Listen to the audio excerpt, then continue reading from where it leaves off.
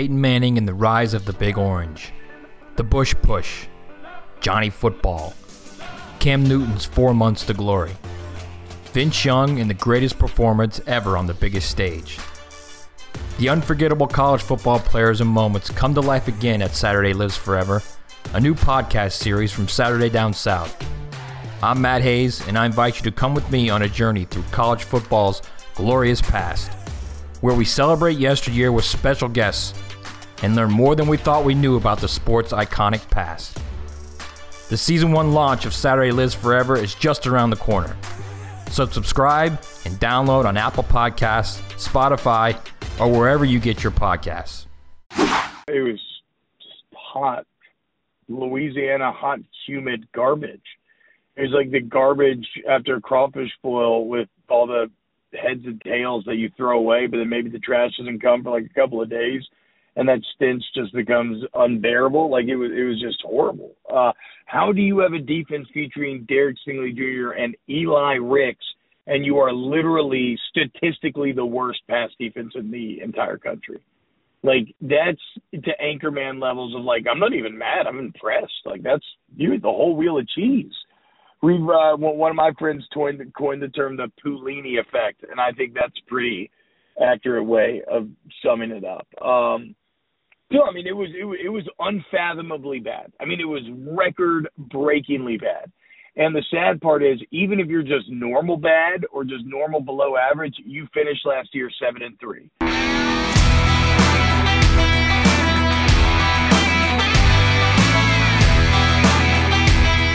Hey, what's going on? This is the Saturday Down South podcast. I am Connor O'Gara. Will, we are covering it all today. We've got T-Bob Hebert coming up in a little bit. It's SEC West Crystal Ball Day, and we're trying something new at the end, calling it Let's Get Bold, with some bold predictions from you, the listener. But first, Will, I have a question for you. Okay. Do you, and you know, you've been working out a little bit, but I don't think that your build is necessarily in this skill set, but you know, I gotta ask just to be sure.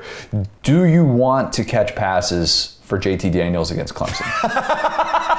I was trying to figure out where you were going. You know, I wouldn't turn down the opportunity. You know, I'm sure the University of Georgia has my email. At some point, I applied there. You know, so if they want to reach out to me, I could throw a mean low block, and then I'm done. 4 years of eligibility left. Most important thing.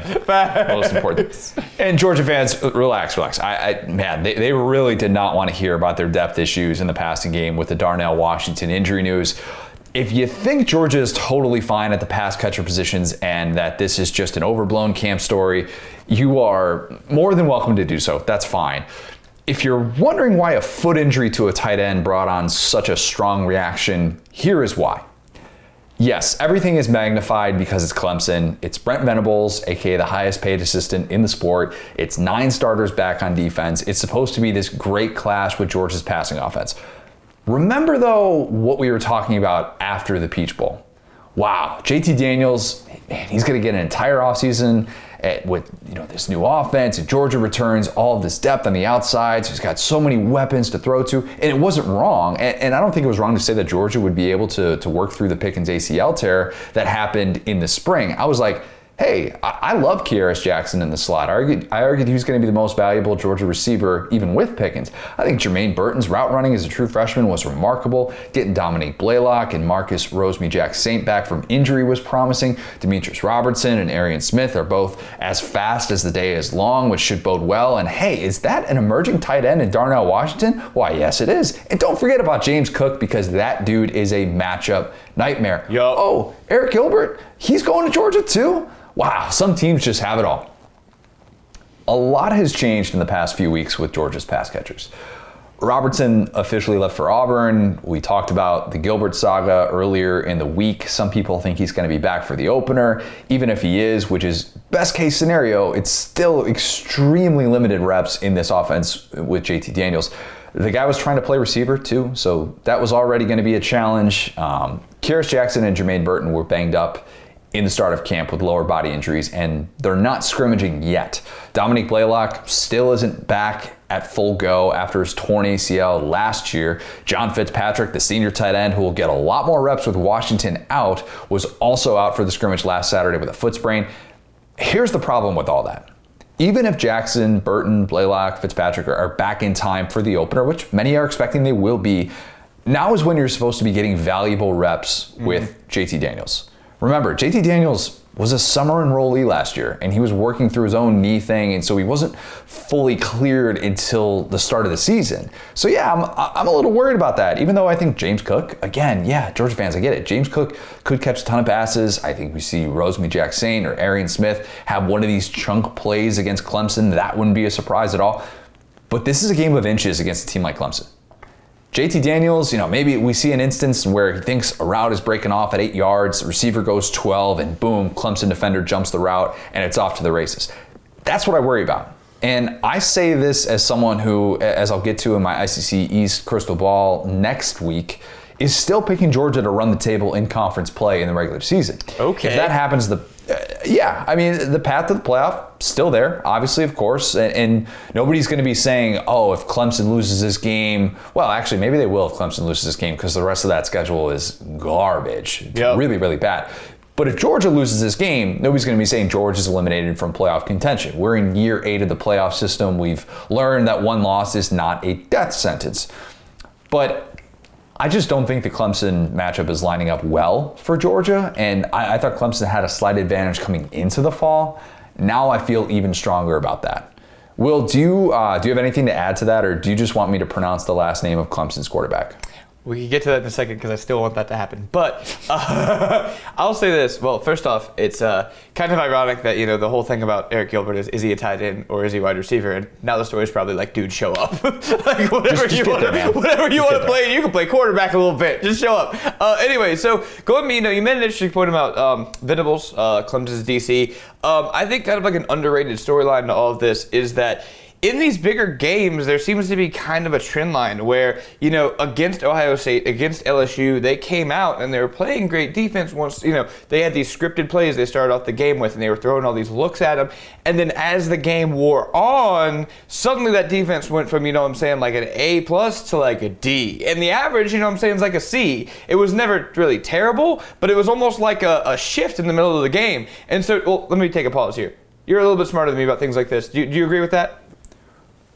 The one area I'll push back is I'll say what Ohio State and LSU had in those games against Clemson, which that's a fair point to bring up, and I'm sure many Georgia fans are wondering about that right now.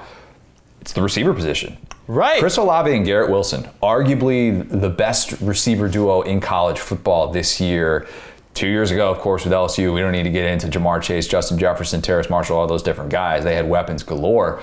Georgia right now just doesn't necessarily have those types of guys where the route tree is significant enough where they can consistently get separation, and that's where I would push back on thinking that Georgia will follow in the same exact pattern given what we've seen with injury issues in fall camp. Well, Connor, that was the second half of my point.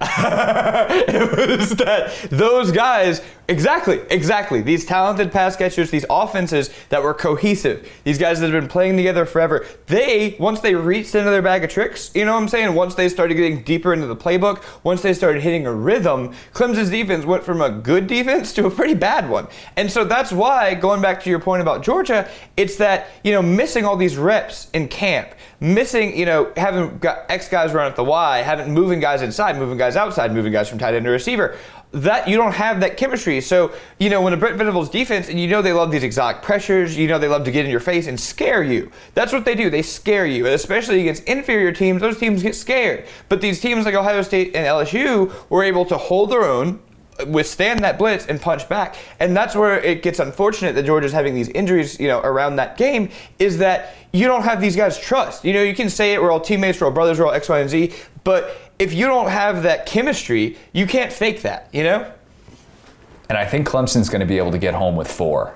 because that defensive line is darn good. Yep. I mean, they had 3 guys on that defensive line who are first team all ACC guys to start off the year. And Brian Brzee and Miles Turner, I mean, they are stacked in a way that they probably were like 2018. And that's a lot of the comp. So if you can get home with only having 4 guys rush the passer, then that doesn't necessarily bode well. You can put more guys in the secondary. We know how basic numbers work, but that's maybe the issue that I come back to with the injuries that Georgia is having. They're going to need somebody to take over. They're going to need the ground game, obviously, that we expect to already be good, but can it be next level type good? Keep Clemson off the field, that offense off the field, preventing them from getting in a rhythm. I don't know. We're going to talk a lot more though about Clemson in Georgia. Will, any other thoughts you want to get to? Led by DJ Uiagalelei.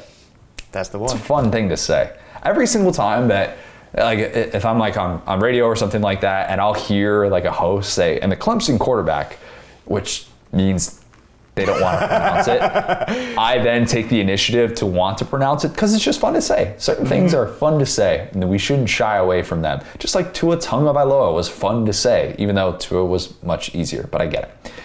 Today's podcast is brought to you by Saturday Lives Forever. That's right, another new podcast from Saturday Down South. If you heard Matt Hayes on here a couple weeks ago, we teased it a little bit.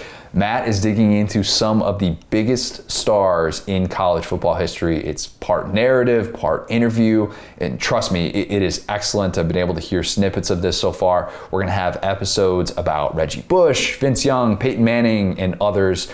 It is brought to you by our friends at Texas Pete, so you know that it is straight fire. Matt has been putting a ton of work into this, and I know that everyone is going to love this. It's a perfect thing to listen to right now as we're getting closer to the season. Go to iTunes, Spotify, wherever. Subscribe to Saturday Lives Forever. The first episode will be dropping soon, but if you're already subscribed, it'll just show up on your feed when it's ready to roll. So go do that right now. SEC West crystal ball.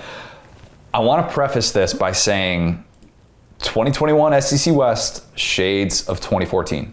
Madness. Pure madness. Week to week unpredictability, upsets galore, the type of year you just want to bottle up and say, let this last forever, because as a fan, this is so fun. And I think that we are going to get a lot of that this year. Maybe we're going to see some long-time streaks come to an end.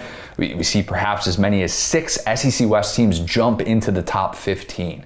And maybe, who knows, maybe Katy Perry comes back, flashes a corn dog at us on a Saturday morning. I actually said that earlier, I said earlier in the year that because it's 2021, maybe Cardi B does that. I'm not sure ESPN would roll the dice on having her with a live mic because it is a Disney network, but hey, if Desmond Howard can talk about choking a you-know-what while literally being at Disney for College Game Day, perhaps they let my girl Cardi B on College Game Day as well. I'm just glad Lizzo's over with. I'm glad that was we left her with the pandemic. She's done? Have to bring. We just don't put her in public as much anymore, which I'm very pro. I haven't done a lot of Lizzo deep dives in recent memory. She's not a thing anymore, Will? No, I think that she kind of overstayed her welcome, which, like I said, they brought her to the Lakers game. She was showing the whole butt. We don't need that. There are children here, all right? Okay, fair enough. Let's talk crystal ball here. I want to go through standings. We'll do some toughest calls. We'll do upsets. We'll get into all this. So the way I have this breaking down, I'll do overall record, conference record, and kind of order finish, all that. So I have Bama finishing first, boring, 11-1, 7-1 in the SEC. A&M second in the West, 10-2 overall, 6-2 in the SEC. LSU third at 9-3 and 5-3 in the SEC. Ole Miss fourth, 8-4 overall, 4-4 in the SEC. Mississippi State 7-5 overall, 4-4 in the SEC. Arkansas also 7-5, but 3-5 in the SEC. And then pulling up the rear, Auburn at 5-7 and 2-6 in the SEC. Let's get to that part, because I've been asked a decent amount about this. I don't think I'd be welcomed with open arms on the Plains right now. If I was going to the Plains, I'd probably need Chiswick as a bodyguard or something like that. Otherwise, I wouldn't feel very safe. That wouldn't help you too much. They love Chiswick. They love Chiswick now. 2014, different type of conversation. They love Chiswick now and appreciate the role that he had in their lives. Plus, he's a businessman there. He's got his chicken fingers. So the toughest call, at least one of them, was who to put in last place in the West. Because I think the West is going to be really good. I don't mean to say this to sound condescending. Auburn's probably going to be the best 5-win team in all of college football. But it pretty much was down to, and if you look at other projections and stuff like that, everybody was pretty much picking between Mississippi State, Arkansas, or Auburn for last place in the division. And I went with Auburn. I worry about the pressure that's going to be put on the Auburn defense. Against better competition, I worry the big plays won't be there for Tank Bigsby, and drives are going to stall out without guys who can get separation on third down. There is not a single Auburn returner on that team who had 100 receiving yards last year. I know the Demetrius Robertson addition as well, but guys that were on that team last year. I worry Auburn doesn't have enough guys on the defensive line and in the pass rushing department to put teams behind the sticks on a consistent basis. That'll make a good defense struggle late in games. And that's why I have Auburn starting off 0-3 in SEC play going into the bye week. That includes a loss to Arkansas, because I think you look at Georgia and the LSU games and you're like, all right, that kind of makes sense. If you're low on Auburn, you're going to say that they're going to lose those two games. But the one where I get into some trouble, at least where people push back on, is, whoa, yeah, I'm losing to Arkansas as well. Yeah, people forget Arkansas should have beat Auburn last year, if not for the botched call on the Bo Nix spike, but that's in the past. So that's where I come back to with this Auburn team is, look, I think that they have flaws. I think they have flaws that are really hard to get past in 2021. I have TJ Finley coming in as the starter after the bye week, which would be after that 0-3 start, and then potentially starting that first game in a favorable matchup against that Ole Miss defense. But I know that that's something that Auburn fans are really not picturing this year. In year one of the Brian Harsin era, and last time year one worked out pretty good. But I don't see it following that same sort of pattern. I know we always say never rule it out with Auburn, but Will, when you hear 5-7 overall and people hear missing a bowl game, there's natural pushback. But am I being a little bit too hard on Auburn going into this year? I think you're being hard on them. I think that looking at that number, I guess, is the first time it's really hit me as far as, all that they lost. No, number one, Auburn has not historically really been a great receiver school.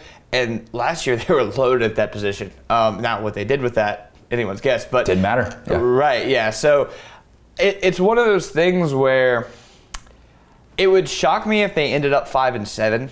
I think middle of the pack, but I'm really starting to pull answers as far as why I think that. Like you said, the quarterback situation is far from solved. I mean, how about this? I like to think of it this way. With teams like that, it's like you could tell very different stories. The story where, Bo Nix works out, or even Finley works out, that's still probably about a 7-8 win team. You know what I'm saying? It's not...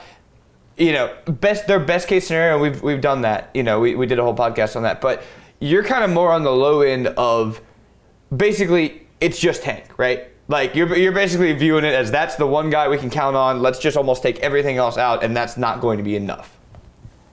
I have these visions in my head last year of Mike Bobo trying to scheme receivers open at South Carolina, and Shi Smith was the only guy who can get open and make a play. Yeah. And the entire year, you're like, what is Colin Hill throwing to? And regardless of what you think about Colin Hill and him as like fake Steven Garcia, Colin Hill wasn't exactly throwing into these big windows.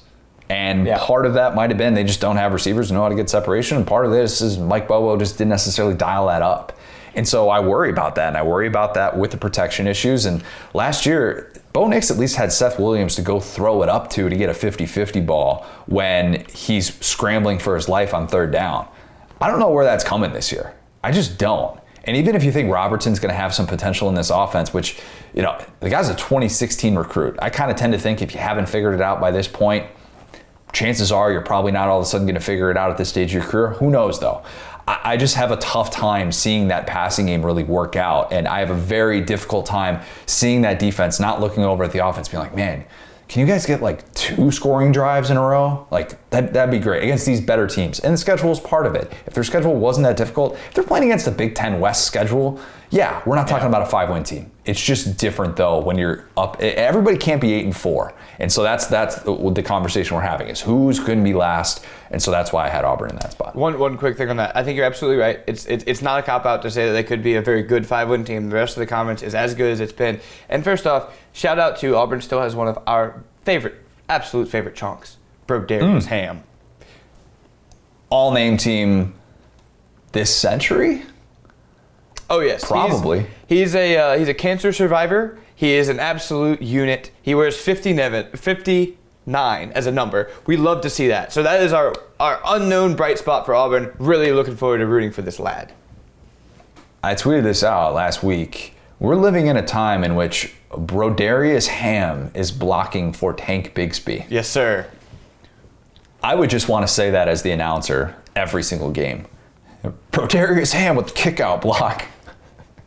Frees up a hole for Tank Bigsby. That's going to be a fun thing to say. As for the rest of Auburn's offense, I don't know that it's going to be that fun. But we love the run game. Not to like poo-poo them. Their run game is going to be legit.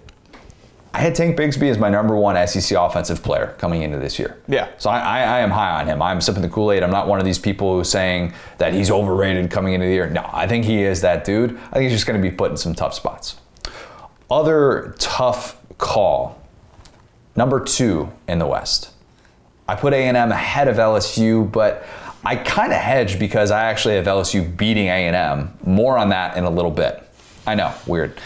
But I gave A&M a slight edge overall because of a couple things. I think Mike Elko has his best defense yet. DeMarvin Leal, top 5 prospect. Love Jaden Peavy up front. That secondary often gets put in some tough spots because of the way that he likes to load up at the line of scrimmage, and I think he does that less this year. And I'm really excited about the A&M offense. Even though part of me is worried about Haynes King, year one, complicated system with Jimbo Fisher. Jameis was year one in Jimbo's offense, and I don't want to say that Jameis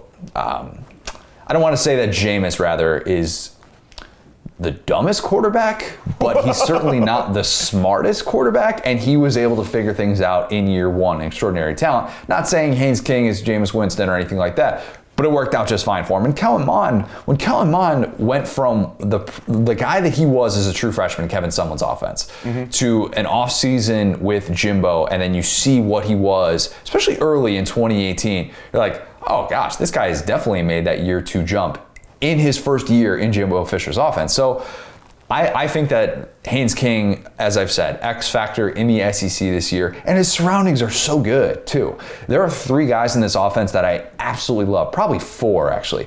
Ainias Smith, Jalen Weidemeyer, and Caleb Chapman. Caleb Chapman was missed last year because, yes, A&M figured out who it was, but he stretches the field in a way that they really didn't have that after he tore his ACL against Florida with that huge touchdown in the 4th quarter. By the way, in this offense, you also still have Isaiah Spiller and Devon Achane. So this group is going to be a lot of fun to watch as long as even if they just have average quarterback play, they should still be really, really good. LSU, I have a few more questions. I worry about not having the balance on offense. The passing defense will improve, but what's going to be the calling card on defense? Like, what's going to really be the thing that they hang their hat on? Because I don't know if LSU is good enough to do like a bend but don't break style and rely on turnovers. We forget, as much as we talk about, and T-Bob mentioned the stat that I always bring up about them being last in the country against the pass and how impossible that should have been. Yeah. They let up 4.9 yards a carry last year too. Not great.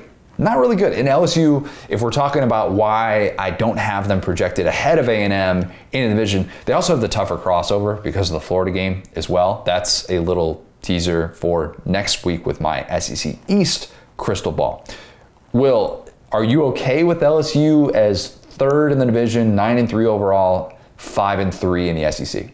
I think that's an interesting move to have them beating A&M, but behind A&M. I think if they're good enough to beat A&M, they're going to be up there. Because at that point, it's like, they'll certainly lose to Alabama. No one's questioning that. Listen, I've accepted that loss day one every offseason, and it just makes things so much happier. But then, you got to find, 3 more losses at that point that aren't A&M. Anyway, so I would say this about LSU's defense. Their calling card is definitely their pass rush. I think they had a lot of young guys last year. Now, maybe they don't have that star necessarily, but they got 8 deep, like I'd say like 8 out of 10 guys. You know what I'm saying? Guys that are just dogs that just get in and out. And you're right, there's a lot of questions about their defense. There's way more questions about their offense. Like I said, I think they're going to have a great defense and an offense that is not great. And that being said, it's modern college football, so it doesn't really get you much. Going back to A&M really quick, the cool thing is during the Sumlin years, they had these transformative, fun to watch talents, right? The cool thing about the Jimbo years has been everyone's solid. Like you look up and down their depth chart and you're like, yeah, the depth.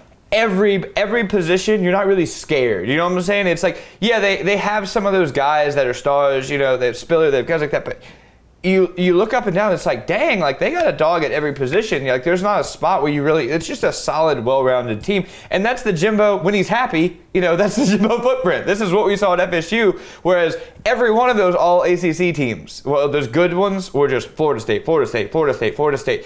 A heck of a recruiter, love to see that. I don't, you know, like I said, I think you got the top 3 right. You know what I'm saying? I just think that it would be hard for me to envision, honestly, this LSU team beating A&M, if we're going to be honest. That's a good point about A&M too. There were some years with the Sumlin era where you're just thinking to yourself, yeah, I know they got Myles Garrett, but you're looking around that defense thinking, this ain't gonna work. This is why this team falls apart late in the year. They just don't have the guys, and they don't have the development. They don't have the right leadership in place there. And now I feel like they have that, and this should be the best defense that Mike Elko has had. So I think they'll be really similar teams. I think they're going to be really similar teams overall. Sometimes the final records don't always indicate that. Mm-hmm. Biggest upsets. We'll stick with the West on West upsets here, or a West team upsetting an East team, although I didn't have any of those of significant value, but we'll stick with just the West focused ones. A&M beats Alabama. I'm going to get to that in a second. That's the big one. Arkansas beats A&M. Arkansas beats Texas. Mississippi State beats LSU. Those 4 right there. Yes, you're looking at me, you're squinting, you're going, wait a minute. This team beats this team. Let me repeat that. I went through that a little too quickly. I was about to say, I was shocked with the first 2. I was like, there have been 3 more. Yeah. I have Arkansas beating A&M. I have Arkansas beating Texas. I have Mississippi State beating LSU. And I have A&M beating Alabama. When I think of setting the stage for those 2014 comps, those are the 4 games I'm going to think about right there. Okay. That's where I think this division all of a sudden goes, oh my gosh, it's up for grabs. And streaks that have lasted for a decade come down, and that's where I think we get a lot of the craziness. So the A&M Bama matchup, and I've talked about that a little bit, but I've kind of been teasing that for a minute here. That was a lot of A&M talk right there. So why don't I dig into the Bama side for why I think Nick Saban finally loses to a former assistant on October 19th, comes into the year 23-0 against his former assistants. It's not just that College Station is going to be electric, especially after the Jimbo comments over the summer about beating Saban's you-know-what. That atmosphere, second to none. I know there's a lot of talk about the Delta variant right now, but if I'm a betting man, I'm putting the house on there being 103,000 people at Kyle Field on October 9th. Just, they're going to find a way. I think when it comes to the question about beating Bama, this is no longer a mystery about, can you have success against that defense? I believe Bama will have the best defense in the SEC, but with the way that the game is played now, I'd still bank on them allowing north of 30 points in this game. That's not really saying that much. To beat Bama, you need to have a mobile quarterback who can extend drives with his legs. You need guys who can catch balls in traffic and stretch the field, and you need some sort of a running game. A&M checks all those boxes.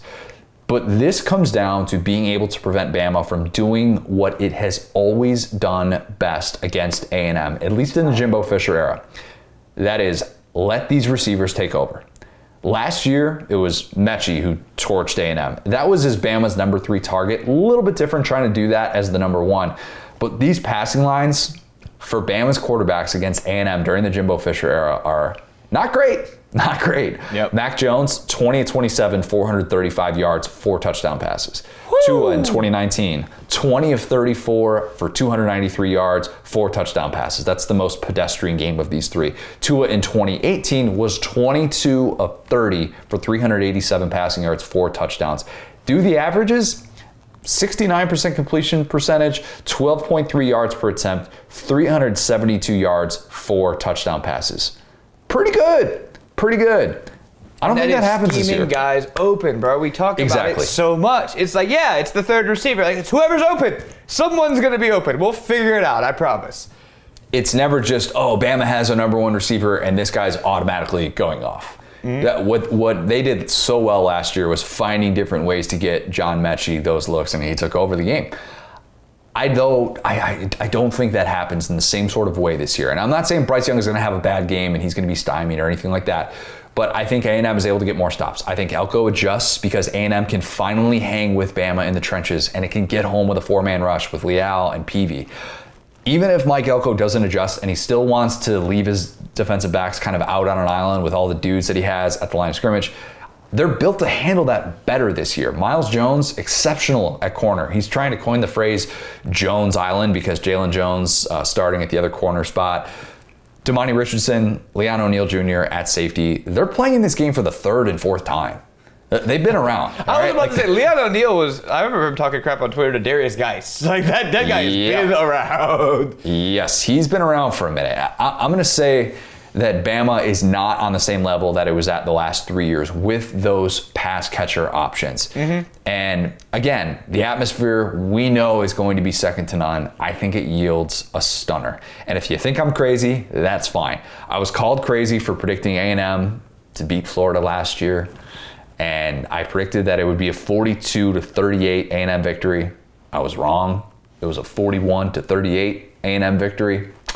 So take that for what it is. No, I'm kidding. My predictions usually suck, let's be honest. But I feel better about that one. Unless they're QB battles. You need to just build a little island of QB battles and only talk about that, and then people are going to think you're really smart. Yeah, the Will Levis, Joey Gatewood thing playing out pretty well. Looking like Joey Gatewood could end up going to UCF as we were talking about the other day. Yep. So had that one pegged, although it was a pivot off the original take that Bo Allen would be the starter at Kentucky. But nobody remembers that. Don't worry about that. Nobody remembers.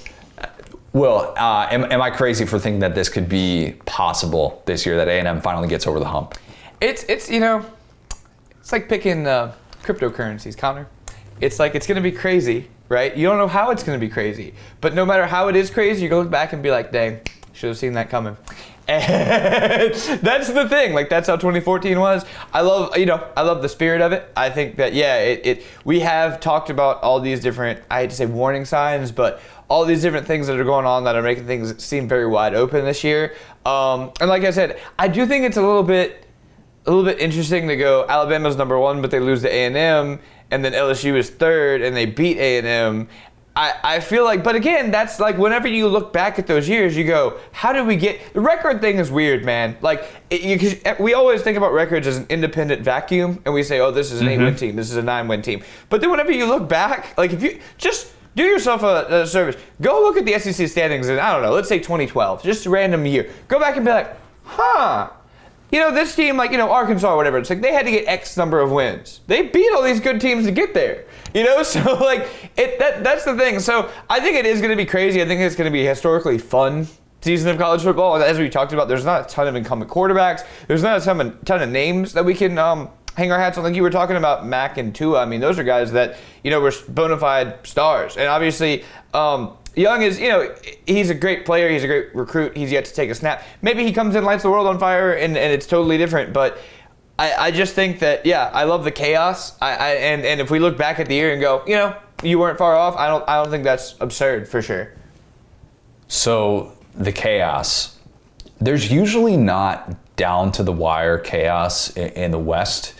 It's not like the Iron Bowl. I mean, the Iron Bowl decided a trip to the SEC Championship in 2017. I believe that was the last. Yeah. Because Alabama already had it basically locked up. Had it locked up last year, and then 2019, LSU controlled their own destiny, all that stuff. So I have A&M losing to LSU in the regular season finale, which would be A&M's second SEC loss. Oh, I see what we're doing here. Okay. Because I have them losing to Arkansas for the first time in a decade.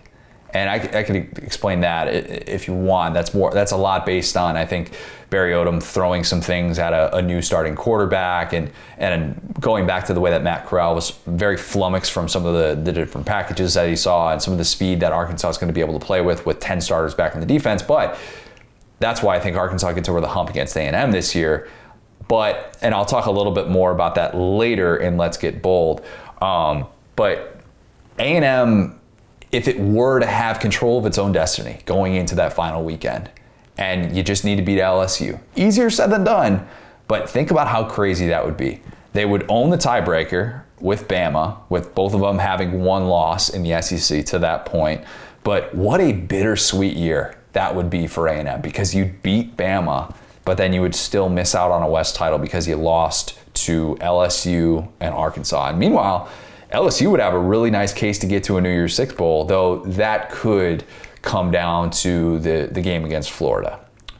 So, man, is that enough chaos for you? You know, as you're explaining, because this is exactly what happened to Florida last year. Florida, to be fair, already had the East locked up, but they came into the LSU game just thinking like, all right, we're good. We're like, basically, if they had beat LSU, they were almost a lock for the playoff. You know what I'm saying? Especially for how close they had played Alabama. They were like, okay, boom, like we've had this season go down, but I mean, they barely dropped when they lost to LSU, you know what I'm saying? So I think that, and it's so perfect too, because this is exactly what happened to A&M in 2012. It was 12, yeah. Whenever they actually beat Alabama, it's that Alabama will have 1 or 2 mistakes a year. Now, it will never result in 2 losses. So, you know, they'll have a bad game that they'll get their way out of, like Ole Miss last year, you know what I'm saying? But point being, that's so perfect because, you know, they could have a bad game against A&M, and whenever Alabama loses, they get angry. They get better. Whereas whenever a team beats Alabama, they start to kind of rest in their laurels a little bit. We've seen it time and time again in that, you know, it's not impossible for Alabama to lose 2 games in the SEC, but like, I remember this in 2019, going, okay, well, the top of the mountain is beating Alabama. You beat Alabama, you go, oh, we got a lot of games left. And then and you just look at the schedule and you're like, we got to win out. There's no, you know what I'm saying? There's no way to, because then, you know, if that happens, then it's, okay, boom, maybe in the postseason, you got to play them again. So I could really see that happening. I mean, you talk about resting on your laurels. Ole Miss beat Bama and then lost to Memphis after that. It's just not easy. It's just not easy to do. But like 2014, I still have Bama coming away with the division. After all that craziness, Bama puts its head down. It's able to figure things out. It's able to establish that identity that it's looking for, and the defense is able to carry it in some of those tough moments. Any other takeaways besides the West is just going to be bananas and awesome, and I think we're in for a lot of fun. I'm so excited, man. Like that's it. That's all I got for you. It's one of the, like I said, bro, cryptocurrency. At the end of the year, we're going to look back and we're going to be like, huh, of course. You know, and like, it's so funny that like the old school journalists, and like, I'm glad that you're like not in this camp, but like how quickly you guys want to write the narrative and move on and be like, oh yeah, see, like, the Heisman, it's done. It's week 5, we're done. And like, I feel like it's going to be so hard to do that this year. To like build a narrative and then compare everything against that narrative, because I don't even know what that would be. It would be, I mean, Alabama obviously has this like harrowing title defense. Maybe that's like the overarching narrative, and A&M, you know, they're knocking on the door, but there's not like some big make or break thing. It's just like everybody's just out there scrapping, man. We got to wait until at least the first week in November when Malik Willis goes to Ole Miss. Oh, yeah. And is able to have his Heisman game. We got to hold off until then. If I see somebody throwing out way too early, oh, Heisman's over, it's decided in September. No. Let Malik Willis have his time, and then we can have that discussion later on. We'll get there. All right, let's go to my interview with T-Bob. It was great catching up with him. Got to chat a bit at SEC Media Days a month ago. And anybody who knows T-Bob knows that he is one of those guys that you could probably talk to for 2 hours very easily. Yep. Got into a bunch of LSU stuff. And not that it matters, because I don't even like Star Wars, but I could probably listen to that guy talk about Star Wars or anything else. How do you not like Star Wars? Anyway. I know. I have many character flaws. That's just one of them. So anyway, here is T-Bob. I'm now excited to be joined by a very special guest. It is T-Bob Hebert, host of Off the Bench in ESPN Baton Rouge with some guy named Jacob Hester. Never heard of him before. Sounds pretty gritty to me though, last I checked. T-Bob, I've got a lot I want to get to with you, but let's rewind a month ago to SEC Media Days.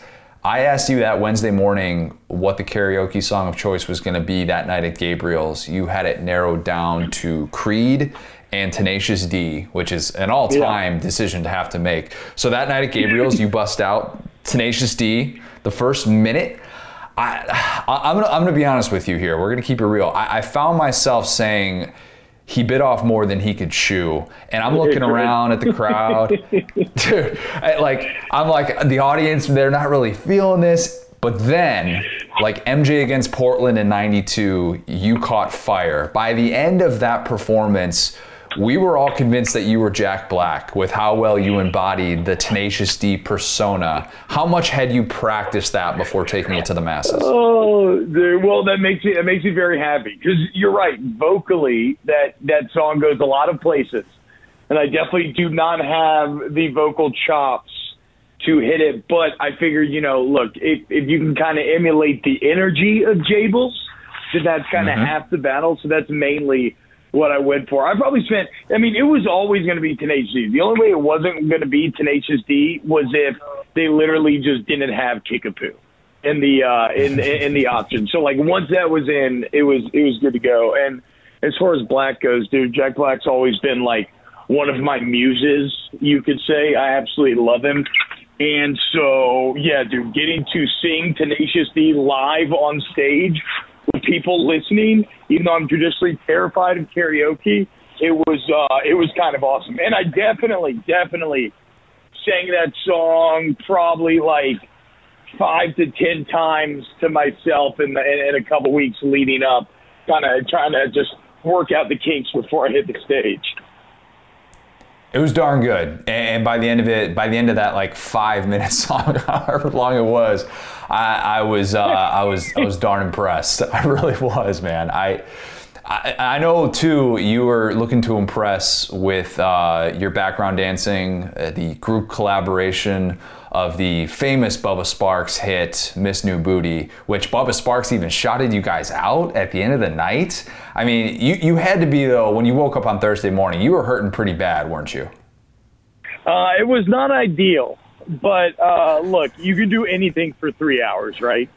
So while it's definitely not something that you want to be regular, I am no stranger to having to push through a horrible sleep cycle because you stayed up for something to party the night before. So, yeah, I was not feeling great, but we made it. I mean, ultimately, you got to rise to the occasion. And as far as Bubba goes, it was really interesting to, get a child. It's awesome and everything. And it made me happy because it sounds like Bubba's going through some things right now. And, like, the message was basically like, man, this is just like, like when you're down, something like this comes on, makes you happy. So, like, I think we made Bubba Sparxxx happy, which in turn makes me very happy. What a sentence that is to be able to say. Of all the things that happened at SEC Media Days, I think that's the one you take away from and going, I feel good about myself. One thing I know you've talked a ton about over the last couple of weeks is the quarterback situation at LSU. I want to first start with Myles Brennan. I think most people listening to this sort of know the background of him, sticks it out, puts it on weights, gets a chance to start in year 4, plays well, and gets hurt, comes back, battles, only to get hurt again. What was your reaction when you initially heard the news that he was going to be out with a broken arm? I mean, the initial reaction is you definitely feel for the kid. For the very quick background that you just came, right? It seems like he was originally heralded as kind of going to be like the man that would break the cycle of death that quarterbacks were experiencing when it came to LSU. I mean, a place where quarterbacks quite literally, it felt like used to come to die pre-Joe Burrow. And he was always kind of the prophesied one. Then Burrow comes along and, well, he ends up being the one. But that's okay. Then you finally get your chance after Burrow. But then, like you said, yeah, you threw for 1,100 yards and all these touchdowns in 3 games, and then you get hurt.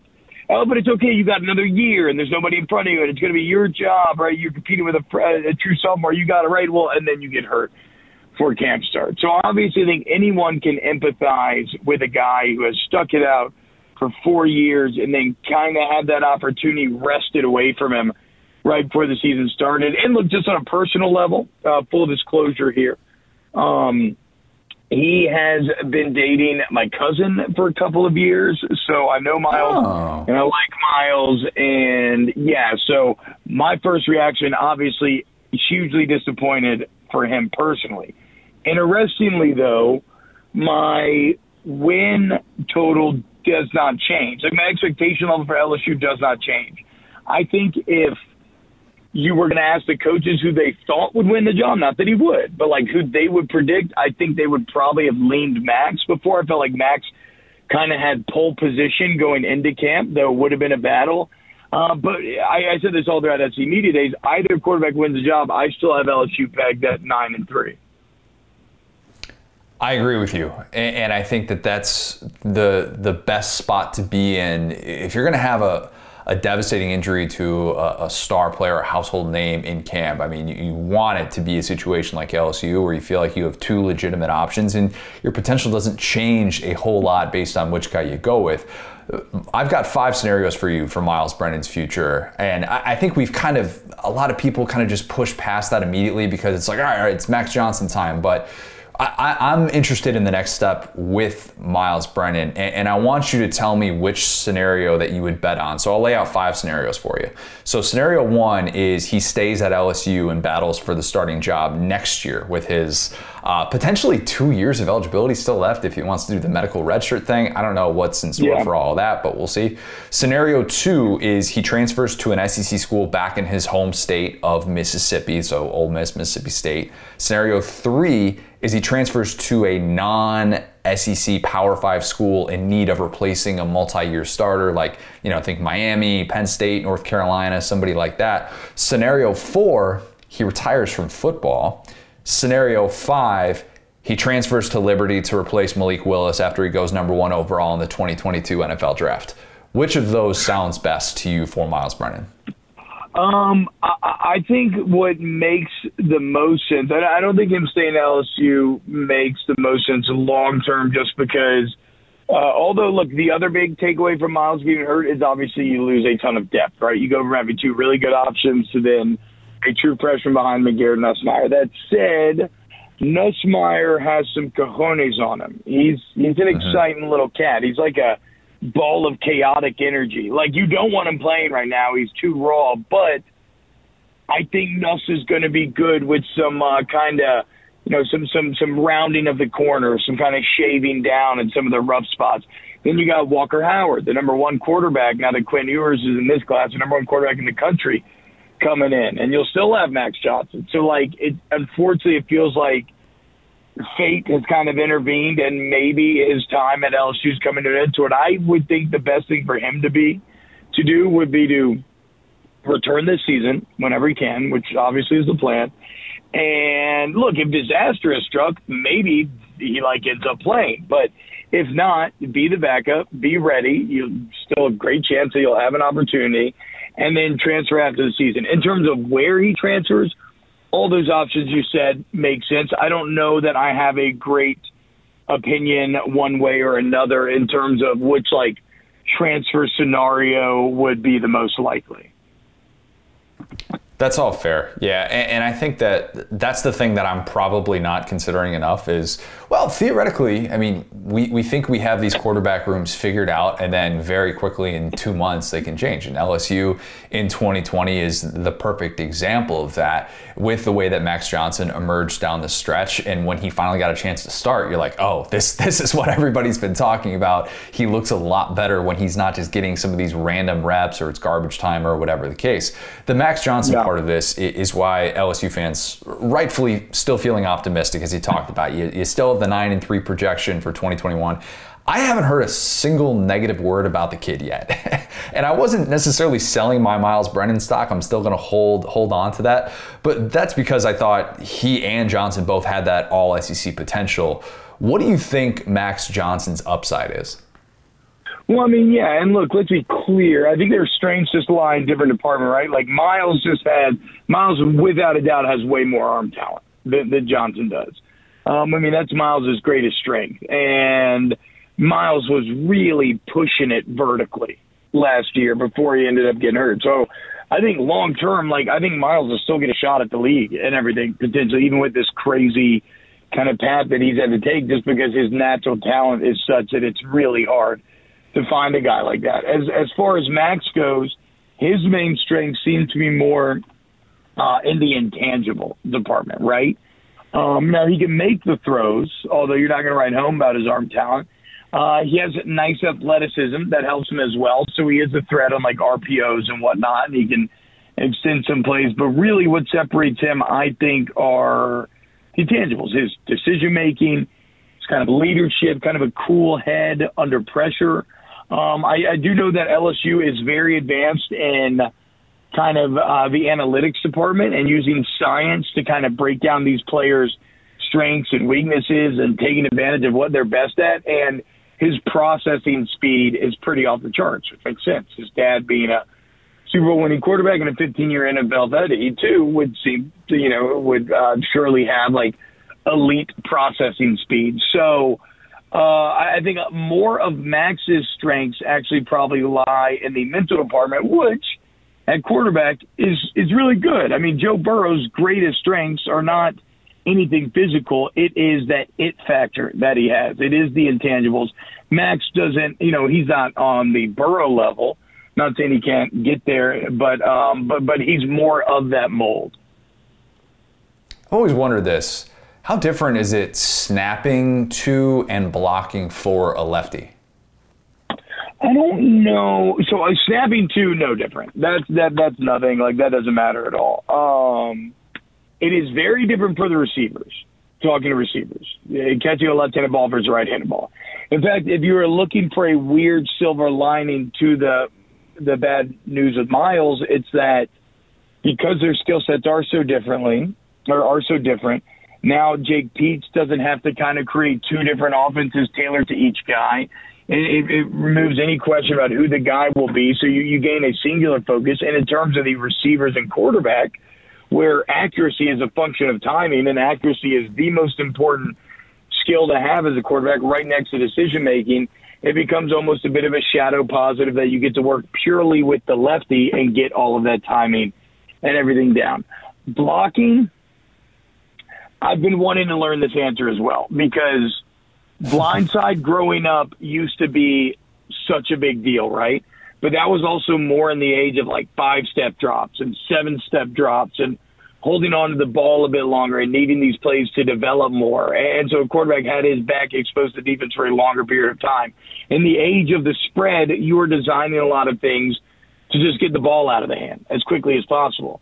And then if you look at how pass rushers are being utilized in the NFL now, it doesn't seem like D coordinators care as much about going against the blind side than they do, okay, who's their worst tackle, which a lot of times is the right tackle, and we're going to line up our best guy against them. So I would love to see some study done where you look at like all the dropbacks of a year and you actually figure out, okay, does blindside still matter? Our defense is still prioritizing blindside. If you compare the rush to the blindside versus the front side, like what percentage of the time does he escape it compared to one another? So I don't know that I have a great answer. It's something that I've thought about a lot as well, and I hope that somebody does some research in that regard. I bet Cole is already on that, probably. He's just sitting down right now, just breaking down like 8 hours of different technique. He's talking about a Louisiana Tech right guard or something like that, and he's like, yeah, this is the way that it's done. And he'll do a 3-second clip that he'll rewind. That's why Cole has gotten to where he is. That guy knows his stuff. I think some guys make their offensive lines look better, and some guys just sort of want to do their own thing. It's almost like the guy in basketball who doesn't ever use the screen. He's just going to end up doing his own thing, and maybe a little bit of a Cam Thomas or something like that to give it an LSU comparison. But then, in football, there are certain quarterbacks who I think are good at that, and then there are certain guys who are just they're going to be pretty much the same regardless of how good their line is. Where does Johnson kind of fall in that camp for you? I mean, certainly he can extend play with his legs. So you saw that last year. That's generally very helpful to a quarterback. One of the best things, though, and one of the most underrated parts of quarterback play is footwork, and it's especially footwork and how it pertains to manipulating the pocket. I will never forget an article that really stood out to me. So at The Athletic, there's this guy who covers the Niners, I believe it is, and I'm going to butcher his name because I can't remember off the top of my head. It's like Tim Murakami, so he's very famous. But he had a Joe Burrow preview, pre-draft, and he highlighted Burrow's ability to manipulate the pocket with subtle body movements And even though you're seeing it, I guess I had never just so viscerally seen it laid out, but you can really help. Like it was unbelievable the way that he was helping that 2019 LSU offensive line, like where, okay, let's say he could almost feel a tackle getting beat off the jump. So he would take a fake little jab step up and kind of lean his shoulder in, and all of a sudden you see the entire defensive line like it's a magnet kind of redirect inside, but then he steps back out, and all of a sudden he has literally redirected the defensive end back to the tackle. And so the potential for a quarterback to help his line out is extremely high in that regard. I don't know that I've seen enough from Max to say whether or not he's going to be good at that. We know the Kayshon Boutte connection, it's there with he and Max, but I'm curious who steps into that number 2 role. I think a lot of LSU fans are kind of wondering about that because Ed Orgeron seems giddy about Brian Thomas, the true freshman, and I know Jontre Kirkland, he flashed that potential in the spring game, but who do you expect to sort of be that number 2 that it feels like you probably need if you're going to throw the ball as much as LSU? Yeah, I mean, that is the million-dollar question right now. The better names would be like Kirkland and Dre Jenkins. They both got plays. They feel more like maybe like your possession receivers, right? Like all reliable, and then maybe they end up working out as more of a number 3 option. And then, yeah, I think you kind of go to the freshman. I mean, Brian Thomas is someone that's not just lip service. So Coach O has extended invites to all former LSU players. You are now allowed to go watch all practice, all scrimmages, all everything. And even though I'm in the media, that pertains to me as well. And so I get to go out there, and I've been watching. And when you're out there, you know, you see a bunch of people and you talk, and people love to talk. And there's a lot of legitimate, super positive chatter around Brian Thomas. Now, the whole group flashes, right? Like Malik Neighbors, Chris Hilton's super talented. You still got some older names of Trey Palmer and Coy Moore. But it seems like, and he's made a lot of plays both times I've been out there, it does seem like Brian Thomas is fighting and kind of positioning himself as a true freshman to be that number 2 option. It's pretty amazing to hear him say he thinks he's going to be an all-time great LSU receiver, given what has come out in recent memory, of course. But when I saw that comment, I was like, whoa, like dude hasn't played a game yet, and this is already the type of billing that he's getting. So I did leave out a name there, and Derek Stingley is that name. And I know he's banged up right now, so the plan is for him to be able to kind of take it easy ahead of the opener. Not going to be Champ Bailey as a receiver, and I know the Charles Woodson comps are going to be there. To me, I envision this, at least in terms of his overall usage, different physical body types, and probably not going to be used as a tailback in the same way, but a little bit of this like 2016 Jabril Peppers thing, where he gets 2 to 3 touches a game at Michigan, and maybe that's not enough to be like, oh my God, he's a star on offense, but maybe enough to earn him a trip to New York, which for a defensive player, those are hard to come by. That excites me, but also scares me as someone who just wants to be able to see Derek Stingley at his best playing corner. How do you see all this playing out this year? I mean, I'm not really a fan of the Stingley on offense thing. I think the only way that makes sense is if Stingley just really wants it. And I think even that's kind of unclear if you look at the public answers that they've given. It's just like, to me, it feels like an unnecessary risk for, like, what's the payoff, right? If you really are that high on your wide receiver group, which they are, like they think they are extremely deep there, well then why does it behoove you to expose Stingley to unnecessary risk?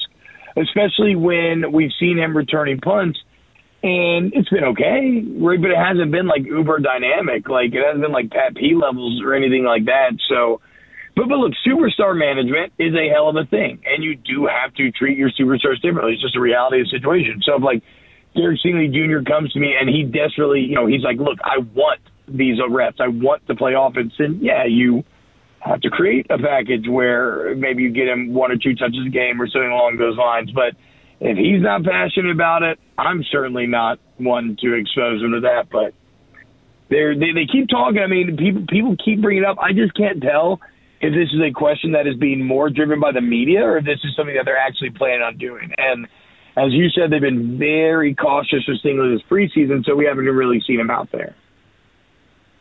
Might just be one of those things where for the first month of the year, they want every single opposing defensive coordinator to have to get ready for that. And they wanted to just have him in the back of their mind, that extra 5 minutes in practice, whatever it is, so that when he steps on the field, you don't kind of freak out and go, oh, what's he going to do? We haven't taken account for this package or that package or whatever. So there might be some gamesmanship there, but I don't know. I think it's something that could even be a week-to-week type thing throughout the season. We'll just have to wait and see.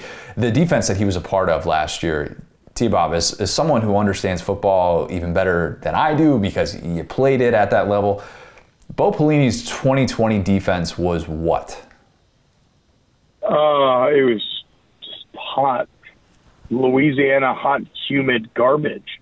It was like the garbage after crawfish boil with all the heads and tails that you throw away, but then maybe the trash doesn't come for like a couple of days and that stench just becomes unbearable. Like it was just horrible.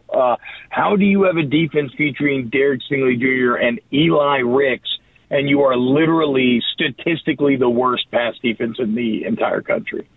Like, that's to Anchorman levels of, like, I'm not even mad. I'm impressed. Like, that's you the whole wheel of cheese. We've one of my friends coined the term the Pulini effect, and I think that's a pretty accurate way of summing it up. No, I mean, it was unfathomably bad. I mean, it was record-breakingly bad. And the sad part is, even if you're just normal bad or just normal below average, you finished last year 7-3. It took a Herculean amount of bad to make that 5-5 record. So I think nobody is better positioned than this LSU defense and Durante Jones to have a massive bounce back year because of, first off, where they're coming from. There's literally nowhere to go but up. And because they have the best cornerback duo in the entire country. And I think their defensive line looks really good, dude. I think their D-line is going to be their best D-line in many years. I think a lot of the pieces, too, are promising, at least, in the right system. That's the biggest thing we saw last year. Even if you have talent, you can find a way to mess that up. Durante Jones, comparing what you've seen so far, the way that players react to him as opposed to the way that players react to Bo Pelini, which you could watch that from your couch at home and see that dudes were not reacting to him. I mean, it was just unbelievable. How different is it based on just the overall reaction from LSU players? I mean, in that metric, it is like, and I do not use this term lightly, it is the polar opposite. And I mean that literally, like the most opposite that you could potentially imagine. First off, in Durante Jones, you have someone who is, his roots are being a high school coach originally and a high school teacher. And so he places a lot of emphasis on that. You have someone who has been a longtime position coach in the NFL, which means you generally understand how to coach a lot of different very strong personality types a little bit better. And you have someone who hasn't been a coordinator before. So he's still hungry and humble and has, just kind of still a little bit of a drive behind him. Where in Bo Pelini, you had a lot of opposites in that regard. You had someone who's always kind of been at the elite of coaching. He's been used to being a head coach where nobody could really check him. And LSU was not an opportunity. It was just kind of like the next job again. And then even this place. I mean, right? Durante Jones is going to become LSU's first black coordinator ever. I think they had like an offensive coordinator maybe for like one season or something along those lines. And yeah, in a sport dominated by majority young black men, that is shocking to say the least. But yes, absolutely, Durante Jones can relate to these guys better, and their experience is much better than that of than Bo Pelini could. Should Ed Orgeron be on hot seat lists right now? No, I mean, that was one of those surprising things about SC Media Days. How many people seem to think he is on the hot seat? Now, look, if it goes like full Chiswick and it's like another, horrible record-breakingly bad season, then yes. 2 catastrophic seasons in a row at almost any major program will immediately get rid of your job security. But no, I mean, 2 years off of 15-0 and a natty, I do believe that he's got a lot more rope than the general public or maybe the kind of national mind share seems to think. The Les Miles deal. You played for the guy. you do the world's best imitation of the guy as well. That is still the hardest I have ever laughed on this podcast. When you came on and did that last year, I was trying my absolute best not to get the hiccups in the middle of that, and succeeded, thankfully, but barely. I know this is a tough subject for you, but how difficult has this been to sit back and watch his fall from grace the last few months? If I'm being particularly honest, I don't know if it's been too difficult for me personally. I mean, you kind of get it how you live, right? And if you're doing those things, eventually it's going to come to light. And don't be an a-hole, right? I mean, can we curse on here? That's kind of like the bottom line. Just if you do asshole things, you'll eventually suffer asshole consequences. And it sounds like that's what's happening. Has that been awkward to talk about on your show? Because I imagine a lot of people have been reaching out to you for insight about Les, and did you see this going on, that going on, all that stuff? Like, how have you and Hester tried to approach that subject and be able to be fair to someone who obviously had a big impact on your lives, but at the same time, it's like, the facts are all out there at this point. Yeah, no, I mean, it had been terribly awkward because, So the awkwardness in discussing the problems at LSU of the offseason and the workplace harassment and everything else that took place, the weirdness more so comes in there because all the main power players are gone, right? So You want blood and you want justice, but the AD is no longer there, and the school president's no longer there, and the head coach is no longer there. And these are the guys who are directly referenced as the decision makers responsible for these bad decisions. So there was definitely kind of a cry for blood where it's like, well, then where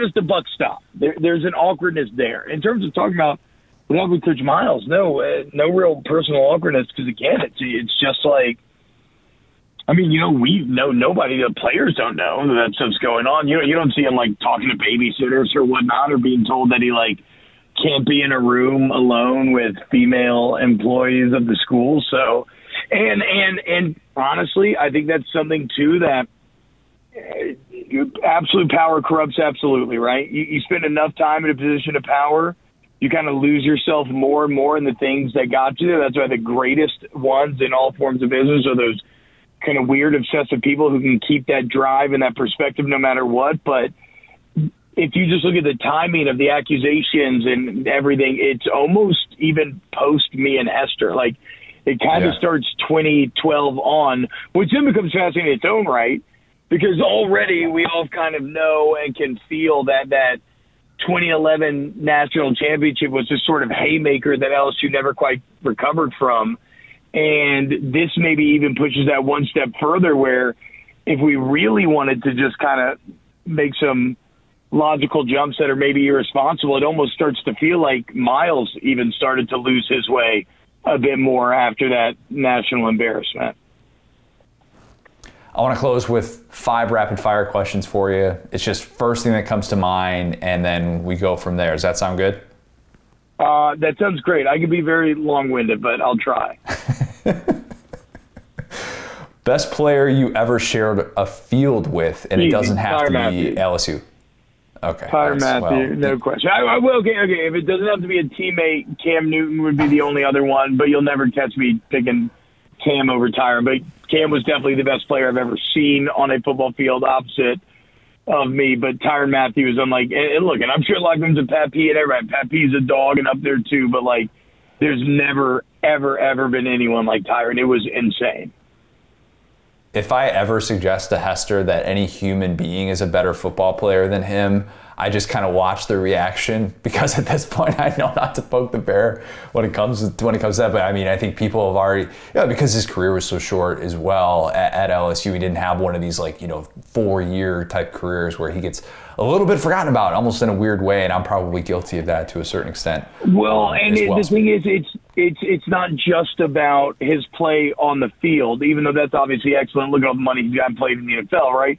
But sure, I'm not going to sit here and say he's best safety, but you've just never shared a locker room with a leader like this. On top of just being an excellent football player, his ability to lead men, his charisma, it was just unlike anything I'd ever seen in my entire life. Who benches more right now, you or Hester? Me, easily, and I haven't benched in years.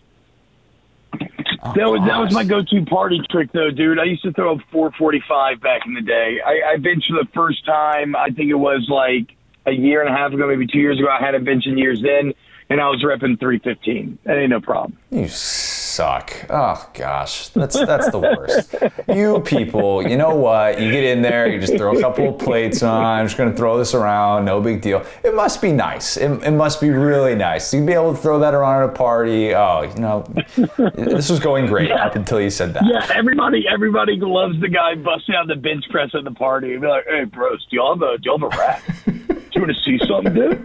See something impressive, bro? Oh, yeah, me easy. I would smash shake. All right, you're a dad, so you can answer this. Why is Moana better than Frozen? Well, it's not. So I think we have a core problem with the premise of the question. I love Lin-Manuel Miranda, and Moana is excellent. Moana is great, but in Frozen, we have a fascinating two movies where in the first one, a little more run-of-the-mill, a little more of your traditional princess fairy tale with some more female empowerment, which we love to see, and, some things flipped on their heads in terms of being based on the old Hans Christian Andersen tale about the White Queen, but she's actually a very sympathetic character in Frozen. And then in Frozen 2, you get this kind of epic fantasy storyline where all of a sudden Elsa is the missing fifth element and her power levels are huge, and you've got wind, water, earth, fire. So no, with Frozen is objectively better than Moana. All right, I was going to stick to Frozen 1, although I'll give you this: Lost in the Woods is the best Disney song ever created, ever. I mean, look, Frozen 2's soundtrack is very interesting, and that leaving theaters, you don't find yourself horribly impressed, but the more, it's like an onion, the more you listen to it, there's just bangers throughout. I mean, Into the Unknown, like you said, Lost in the Woods is absolutely excellent.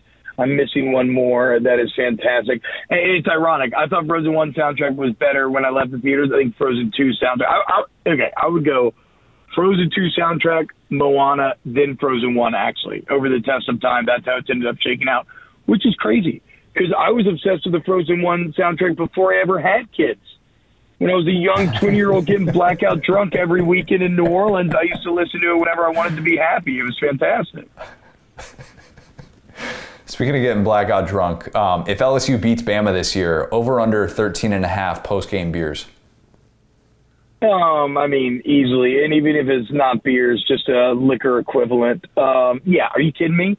When LSU beats Bama, that's akin to a national holiday here. You should have seen in 2019 when they won, I was watching my neighborhood with the neighbors, all the families are over there, the kids are running around. When that final whistle sounded, you could just, in the air, you could hear the celebration, cars honking, people yelling, just all throughout the neighborhood, throughout the city, throughout the state, really. So, yeah, over. Smash it.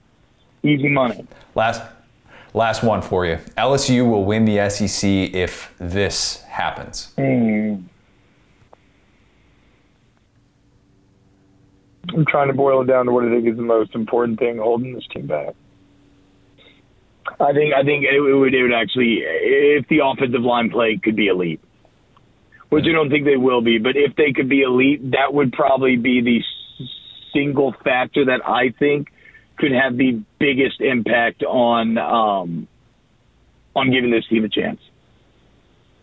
Got to get the ground game back. Huge for LSU this year. I read it. So storyline. SEC StatCat does those great analytic breakdowns. Through 56,000 words recently, I guess. Gosh. I know it's really stupid, but I was shocked to learn that LSU in 2019 first in ground yards before contact. LSU in 2020 dead last. That's got to change. Yep. Absolutely. T-Bob, this has been great, man. Really, really appreciate the time, and we'll talk soon. Hell yeah, Connor. Talk soon, man. Will, no figuring it out today. Instead, we've got a new segment. Talked a lot about my bold predictions at the front of this podcast, or basically if you've been listening to this for the last few months. So I wanted your bold preseason predictions for those of you in the Saturday Down South podcast Facebook group. Thank you. If you have not joined that yet, you absolutely should. If this goes well and y'all enjoy it, I think we could do this as a weekly staple, or like an every other week sort of deal in season, and we'll just have everyone offer up bold predictions heading into a specific weekend. So we could do it something like that where it doesn't even have to be game specific. I know people are really into kind of gambling with some of the props and stuff like that, so that might be something that we could incorporate as well. We're still going to be figuring it out moving forward, just kind of figuring out the exact right way to go about it. See what I did there? We have a lot of really good ones here. So here's what I'm going to do. I'm going to save some of these for next week. In fact, I'll save the SEC East ones for next week, and we'll focus West today. We'll keep it all consistent within the divisions. Cool. So this very first one is from Brian Isaacs. Brian says, Arkansas finally beats Texas A&M. Brian, I agree with you, man. It is hard to believe when you look back at some of these games, it's hard to believe that it hasn't happened since A&M has been in the SEC. 2011 was the last time it happened. But 7 of the 9 Arkansas losses were by 12 points or less. That's water's going to find its level, one would think, at some point. And like I was saying before, I think Haynes King going up against Barry Odom, the unique 3-2-6 that he likes to run, I think he has a rough day. Yeah, 3-2-6. Will's happy to hear that shout out. Defensive alignments, love to see it. Anyway.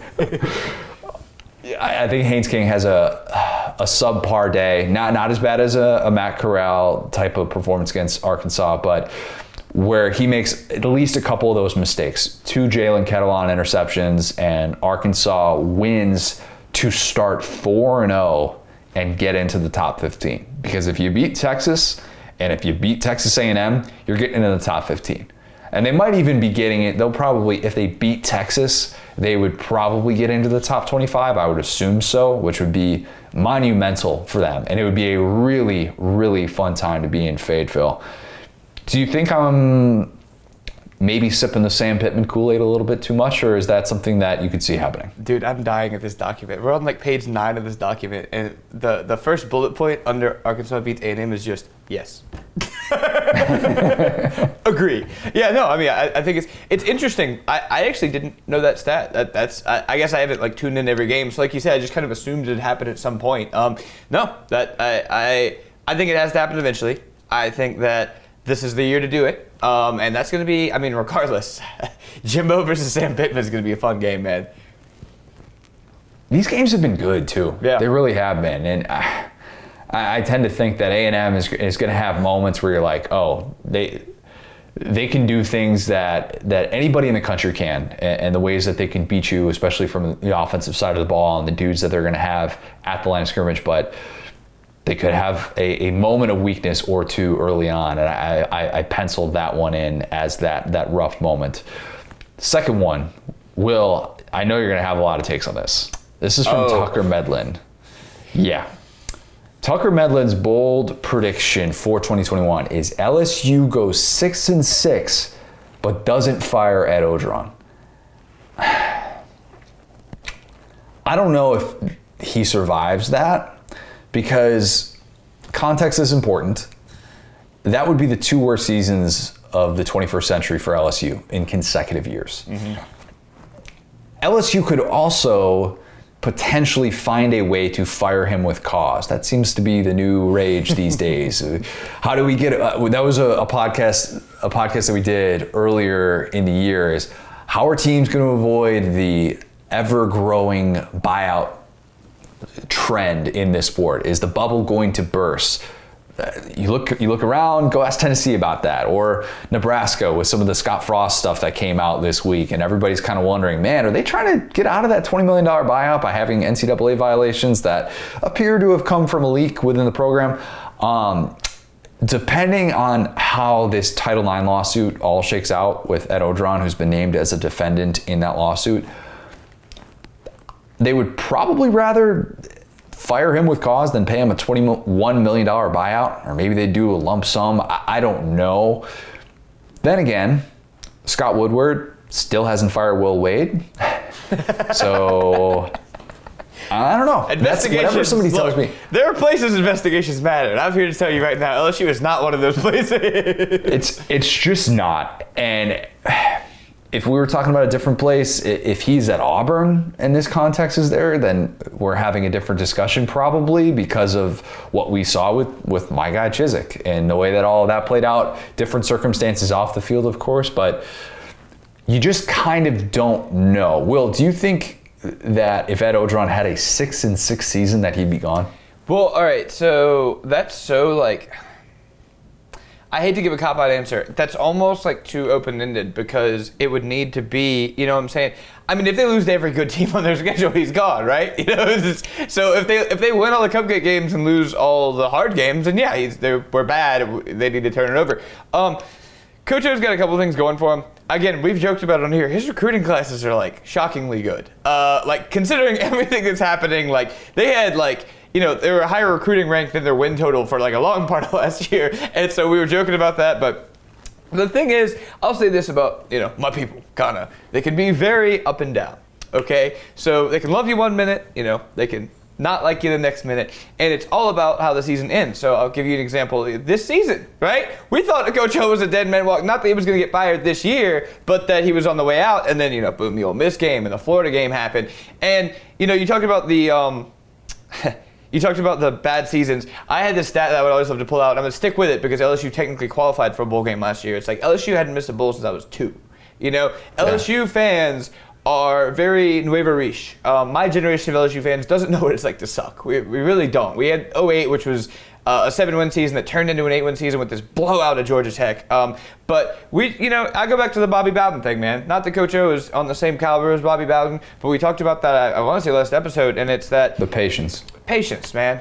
Patience. And, you know, Coach O, obviously, he's not, you know, a Kirby Smart tactical mastermind on one end of the ball or Lane Kiffin. But he's a guy who, those players love him, man. And whatever he's saying is connecting with guys. Other than Eric Gilbert, who no one can connect with him. But apparently, yeah. But point being, you know, that was what I look at, and we'll kind of read the vibe from the situation. But as bad as they were, as shockingly bad as I mean, nobody thought they'd be this bad. You know what I'm saying? Even I was pretty, like, not stoked. But they were, as bad as things were, never really lost the locker room, never lost in recruiting. And when these guys start to be out their way, you start to see a little bit what we talked about Jimbo at the tail end of FSU, where it's like, I don't care about this. And they're going to have to drag Coach O out of there kicking and screaming. And if there's anything that he can hold on to, it's going to be hard, you know, what, 2 years removed? 2 years removed from a national championship. That feels like an eternity ago.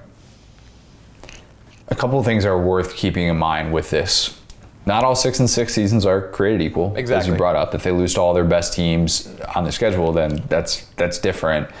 The off the field issues right now, if we find out more stuff about him, that changes the conversation about him overall moving forward. What I fear with him is the potential of that season opening game at LSU, or not LSU, at UCLA. Gosh, that's going to be a mouthful to say. UCLA hosting LSU. Sunday night game. Yep. If that game doesn't go LSU's way, the comps to Kevin Sumlin will come up. Because what did Kevin Sumlin do in his final season in College Station? When everybody's kind of talking about his long-term future and all this stuff, he blew that massive lead. And they lost to UCLA in a primetime game, and it set the stage for what was a very forgettable year, and everybody knew by the end that he was going to be done. Now, Ed Orgeron has a buyout that's double the size, but it still is something that's going to be thrown out there because that's the way that college football works. And when you've had an 8-month off season and that's what you're talking about, there's a bit of this confirmation bias. tend to think, though, that he has been one of these guys who, when his back is against the wall, he is usually at his best. He was at a very high level in 2018, I thought, and making the move to bring in Joe Burrow mid-off-season rather, could have saved him his job. It really could have. And will this be one of those years, get back to a New Year's Six Bowl? LSU looks like it just had a one-off in 2020. I think that's what all of us are expecting. A 9-3 projection with what I have would be just that. Is that all fair? Yeah. No. And yeah, I mean, it is pretty unacceptable to go 6-6 at LSU. So that next season would start with a, hey, bud. You know what I'm saying? If he goes 6-6 and keeps his job, the next season is going to be real. How we feeling? You feeling good, Coach? Yeah. You got your bag? Yeah. Anyway. Chris Milan says, bold prediction. Will Anderson shatters modern pass rush records, though falls short of Derek Thomas, who wasn't human, rather. Golly. Okay, so I'm a big time Will Anderson believer. By the way, that SEC story on Derek Thomas, really, really good. Go check that out if you have ESPN Plus or something like that. You have the archives. Really, really good. I like Will Anderson a lot, and he plays that jack linebacker position at the line of scrimmage, and you look back on some of the things he did as a true freshman, you're like, oh my gosh, he's kind of lost in the shuffle a little bit with all the star power that they had on that side of the ball. But third in the SEC in sacks, 7.5, and in tackles for loss with 10.5.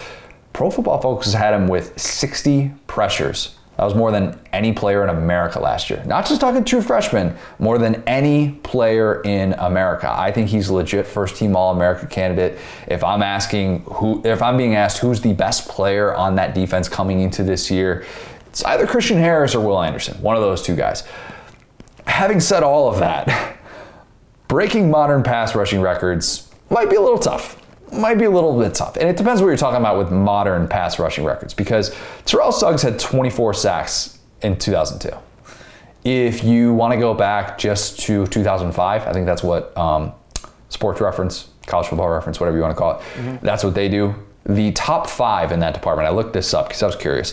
Elvis Dumervil at Louisville had 20 sacks in 2005. I'm going to butcher this pronunciation, but Haoloi Kikaha? Washington? Sure. Did not nail that. Sure, he had 19 sacks in 2014. Nate Orchard at Utah had 18.5 sacks in 2014. Jalen Ferguson at Louisiana Tech had 17.5 sacks in 2018. And then Josh Allen of Kentucky fame had 17 sacks in 2018. Also with 17, Von Miller in 2009 and Amir Ismail in 2006.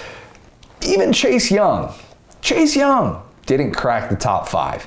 Yeah. And that dude, he had 16.5 sacks, so he was really close. He was unblockable. I mean, unblockable. And I know he kind of faded the last couple games, and Ohio State fans were really upset about that, but man, if Will Anderson gets into that conversation where he's getting 17 sacks in a season, that is hard to do, man. That is really, really hard to do. Even Myles Garrett couldn't get on that level. And we're talking about somebody who's going to be entering his second college season. So high on Will Anderson. Not exactly saying that he's going to break modern pass rushing records, though. I don't hate to take. That's why these are bold predictions. I'm going to go the other way on this and just let's talk about some dudes really quick. Derek Thomas. So I'm reading this, to be fair, from Wikipedia, but it's cited to the Alabama 2019 media guide. So don't kill me, Connor. Their number one. So their best season for sacks, Derek Thomas, 1988, 27 sacks. Okay. I'm not discounting that. But the way that half sacks were treated, I think, in the 20th century is a little bit different, a little bit more subjective. Okay. We now have a lot more people who track that. And I'm again, guy's incredible. Go back and watch the YouTube stuff. Unguardable. It really was. But if there's any sort of pushback on the legitimacy of those stats, I would understand it at least. So I'm not trying to take away from what he did. Still ridiculously good, but I think we treat sacks a little bit differently now. Alabama misconstruing historical information. Never. Anyway, so their number one is Derek Thomas at 20. Let's just say he was around the quarterback 27 times and then what? Sure. 11 game season or 12 game season. That's insane. So also fair, yeah. Yeah, like at the end of the day, if he was high-fiving the quarterback after the play that many times, I'm impressed by that.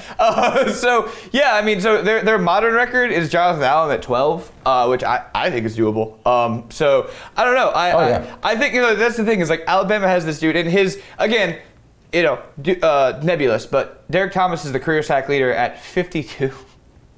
Number 2 is 28, which is also Jonathan Allen. So point being, you take Derek Thomas off of there, it's Jonathan Allen, right? It's single season, it's 12. The career is 28. Not that he's like trying to do all that, but point being, I think that he could definitely leave a mark at Alabama. Will Anderson, I think, is in very good position to be able to exceed that 12 sack number. He actually graded out better as a run defender than he did as a pass rusher, which... How about that? How is that possible? Yeah. Guy's really good. Guy's very, very good. He's going to be making a lot of plays. Anyway. Yeah, there we go. This one's good. Jeremy Fisher says, Lane Kiffin becomes the first assistant to beat Saban. Ooh. Spicy take. I almost went with this because you're kind of like, well, we saw this last year. Matt Corral's not going to be scared. We know that they can score against Alabama's defense. And if this defense is slightly better, who knows? Maybe they have a chance. But the reason I didn't pull the trigger on that and what's probably going to be baked into the odds when they're settled on, game time odds, all those different things. I still think in Tuscaloosa, Alabama plays a slightly different game. The Alabama defense is going to be better this year. And even if it has those games where it occasionally allows more than 30 points, I think overall it's still going to be better with more of an identity with guys who can get to Matt Corral without sending the extra blitzers. I think Alabama gets more stops this time around, which isn't saying a whole lot after the way that game played out last year. But I also, in the back of my mind, I wonder about the top 15 thing. Remember, Bama has not lost to a team outside the top 15 since that 2010 South Carolina game, which is the other ridiculous thing that could be factored into that. Jeez. For whatever reason, Ole Miss didn't start off in the top 25 even, so that might be a little bit tough. That could be on the line.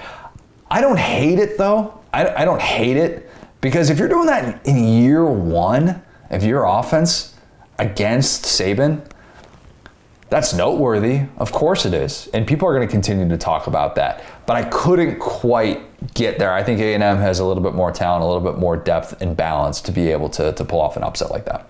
I'm not going to drag all these out, but I will say this. I think it's pretty fair to say that Lane Kiffin versus Pete Golding is a little bit of a push towards Lane Kiffin. But then you think about it, you're like, all right, how much am I factoring in Saban's input on this defense? No, I know. I'm not. In-game adjustments. I'm talking about his tenure, though. You know what I'm saying? We talk about Jonathan Allen. I'm just saying, those defenses are kind of not there anymore. So, point being, I don't hate it because Kiffin has proven that he could slice up a good defense. Is all I'm saying. Let's say that Alabama returns to form and they're a good defense. Last year that game was a track meet. I mean, that game was so much fun, but I don't, what I'm saying?